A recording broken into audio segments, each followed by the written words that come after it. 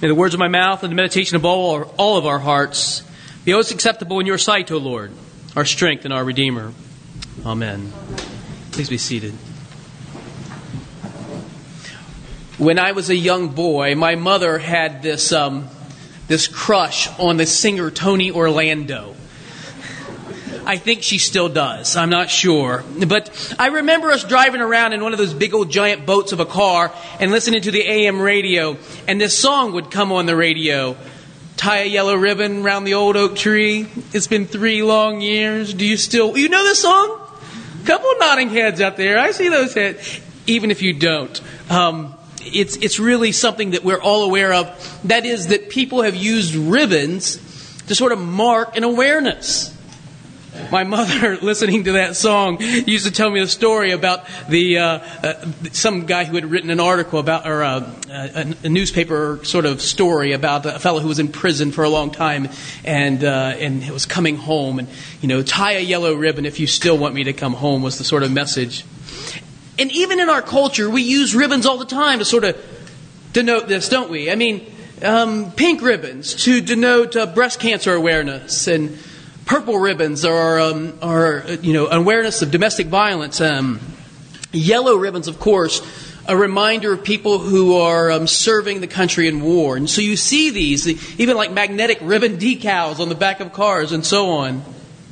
A little ribbon that says to us, don't forget about this. Sort of like a ribbon tied around your finger. I was sort of surprised to learn that this practice goes back quite a ways. In the 19th century, the wives of U.S. cavalrymen would tie a yellow ribbon in their hair to show the devotion to their husband who was serving in the army or wherever he might be away. And so they would say, that they were wives of cavalrymen. The little ribbon, wherever it is, saying to everybody who sees it, don't forget about us. But imagine on the other side, the cavalrymen who come home and see their wives with those yellow ribbons. The guy who came home in the story from prison seeing the yellow ribbons tied around the old oak tree. It's a different story to them, right? It's a different message to us, don't forget. To the one who sees, the one for whom the ribbon is intended, it says, welcome home. Doesn't it? The young bride in the 19th century who tied a yellow ribbon in her hair for her cavalryman husband. I want you here. I'm longing for you to be home. I'm so glad you're back. About 10 years ago, I traveled to Africa and was there for 3 weeks. Doesn't sound like a very long time, but I'd taken this medicine called Lariam. It's an anti-malaria agent. And it really messes with your head. I mean, really messes with your head. It made me kind of crazy. Not that I'm not already kind of crazy, but it sort of pushes us that are close to that line a little further down the road. It made me very anxious, paranoid, and fearful, and all those sorts of things. And it made being away from home very, very difficult.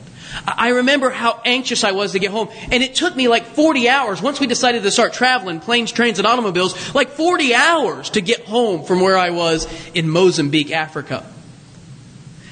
And when I landed in Atlanta, finally back in the USA, just a few hours from home, I had to go through immigration. And you know how they do. Where did you go? What did you see while you were there? Did you know anybody that you were there? Did anybody send a package? You know how they do, all these questions. And so this young lady's asking me these questions as she's looking at my passport and trying to decipher all the places that I'd been. Finally, she was clear that I wasn't a terrorist. I mean, I could be, but I don't really look like one. So she says to me, okay, you look like you're fine. She stamps my passport, hands it back to me, and finally, for the first time, smiles. And she says to me, welcome home. You know what? In that moment, I had to run away from there because I was afraid I was going to kiss her, or I was going to, jump up and down. I was going to do something to say, whoo, I'm home. I was so happy. Maybe burst out in tears. It's so great to be home. You've been there, haven't you? You've been in that place where you want to be home, and you finally get there. And for some people, it's different. For some of us, home is a place. It's It's the ancestral building where you grew up. This is my home. But for others, it's a people. It's where mom and dad are. It's where brothers and sisters are. Cousins, nieces, your Labrador, whatever it is for you. That's where home is. So whether it's a place or whether it's a people, when you get there, you know you're there, don't you? And it's so good to be home. You know that there are people in this world, even here tonight, who do not have a people or a place to call home. There are people who are not welcome in their home. Maybe a quarrel has broken out among family members and they can't go back. There are people in Syria right now who have had to flee their homes because of war, and they're refugees. They don't want to be away from their homes, but they have no other choice. And some people, millions and millions around the world, who have no people and no place. They wander homeless, longing for that chance to call some place or some people home. Mother Teresa said that the worst form of poverty is not the lack of money. It is being someone who is unloved, unwanted, and uncared for. That, she said, is the worst form of poverty. As we gather tonight in a warm church with friends and family and good cheer in our hearts, maybe a little warmth from some mildly fermented beverage, I don't know. But we have this sense of joy and happiness and goodness. It would be good for us to remember that not everybody has the same feeling tonight. That not everybody around the world feels as we do. Sometimes home is a wish. It's a desire that can't be fulfilled. I was reading Luke's Gospel as I was thinking about this sort of thing, or at least reading the Gospel kind of spurred this sort of idea or this thought. I think it's interesting how I can read this story year after year after year, and something always new comes to me. Don't you? I mean, you do the same. You see this, and this year it comes in verse 7. If you have your bulletins, turn with me, will you? It's right at the bottom, I think, of page 6 in the Gospel lesson. Luke chapter 2, verse 7.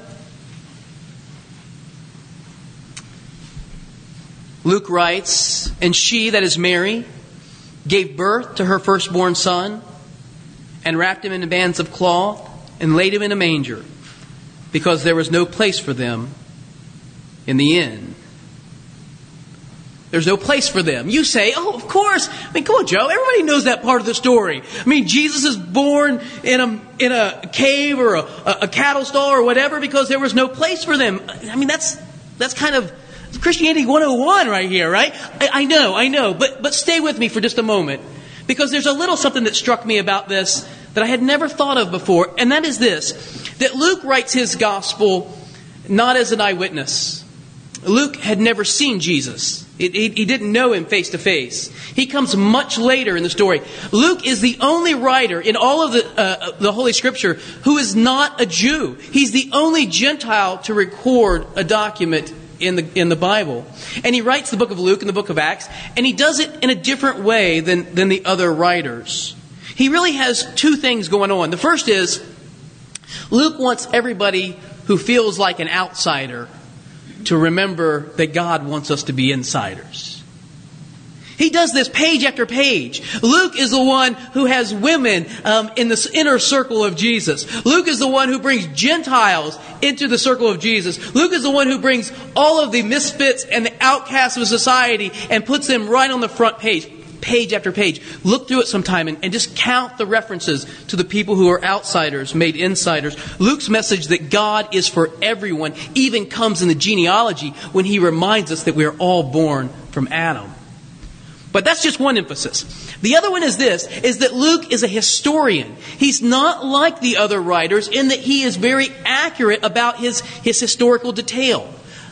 Listen to what he says at the very opening. He dedicates this book, this Gospel of Luke, to his friend Theophilus, perhaps a wealthy man who was funding as a sort of a patron this writing. He writes this at the very beginning. Luke says, "Since many have undertaken to set down an orderly account of the events that have been fulfilled among us," that is, the events about Jesus, "just as they were handed on to us by those who were from the beginning were eyewitnesses." Luke saying, I'm not one. And servants of the word, I too decided, listen to this, after investigating everything carefully. Do you hear that? Luke said, I investigated everything carefully, and I wrote this gospel. Now, thanks for this long trip around the barn, because I do have a point here, okay? And that is this, that Luke writes the gospel, and he writes the birth story from somebody else's perspective. He researched it. There were only 3 people present at the birth of Jesus. One was Jesus. The other was Joseph and Mary. Just 3 people there. And here's what I think. Not just me, but the whole weight and wealth of New Testament scholars believe this same thing. That Luke tells the story of Jesus' birth from Mary's perspective. That Luke has interviewed Mary, the mother of Jesus. And what you get in the story of Jesus' birth in Luke chapter 2 is Mary's view, Mary's testimony about the birth of Jesus. Now, if that is true, I want you to look back at verse 7. Okay? I'm going to make just a little bit of modification to this. After I gave birth to my firstborn son, I wrapped him in bands of cloth and laid him in a manger, because there was no place for us in anyone's guest room. All I did was change the pronouns. After I gave birth to my firstborn son, Mary and Joseph traveled 90 miles from their birth home in Nazareth to the city of Bethlehem. And when they get there, no one made room for them. And the word Luke uses is translated inn is not an inn. It's a guest room. It's a room in people's homes. Inns, commercial inns didn't exist in the first century. They would have gone out of business because in the Middle East, it is a moral imperative that you welcome people into your homes who are travelers and strangers, even if you don't know them at all. You give them a place to sleep and food to eat. About a year ago, Zachary and I were up in Cleveland. He bought a car, and we bought it from some people who were Israeli. They were Israeli Christians, and they welcomed us into the home. And sat us down and brought fruit out and cheese. And we're just buying a car. We kind of wanted to get out of there. And they have this whole spread in front of us. Eat. We're making hot beverages. This is what happens in the Middle Eastern world. And no one gave them a room. No one said, come in. Imagine Mary, this young girl, 14 years old maybe, pregnant, about to give birth, and no one welcomes them into her into their home. There was no place for us, I think she said to Luke. Something else also occurred to me. Look back at verse 7. After I gave birth to my firstborn son, what's the only pronoun you can use here? I wrapped him in bands of cloth and laid him in a manger. After I had given birth, I wrapped this little baby in bands of cloth. Now, I'm no expert in childbirth, but I've been to 4. Okay? I have seen with my own eyes 4 live births. And that doesn't even count those scary movies they showed us in Lamaze classes, because I didn't really look. It was awful. Here's what I know about childbirth, that it is violent and painful and a near-death experience for the woman who is delivering this child. Now, it may be a little less with modern medication, but it is pretty much that, right? It is. When my wife was giving birth to our firstborn son, she bit me on the top of the head.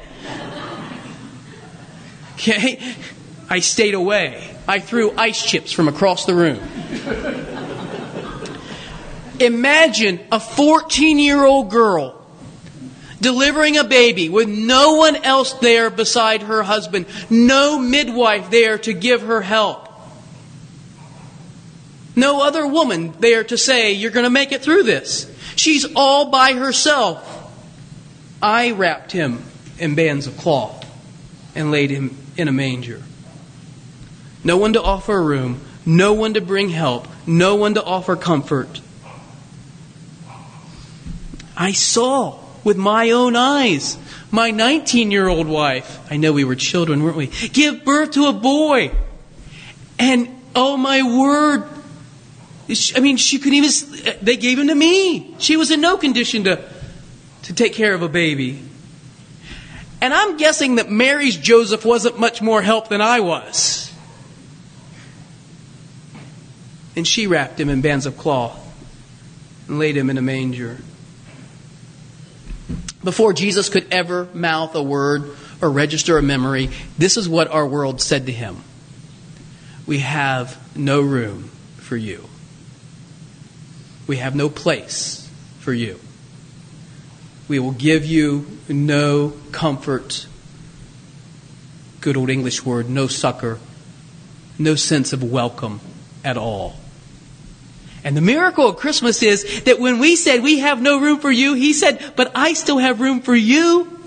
And when we said we don't want you in our life, He said, but I still want to be in your life. And tonight, that rugged little manger isn't just for us a memory that Jesus was born in a very primitive place. Of course that's what it means. But it's more than that for us. It's a yellow ribbon that says, welcome home. You belong here. You belong to me. And that's really, really good news. In the name of the Father, and the Son, and the Holy Spirit.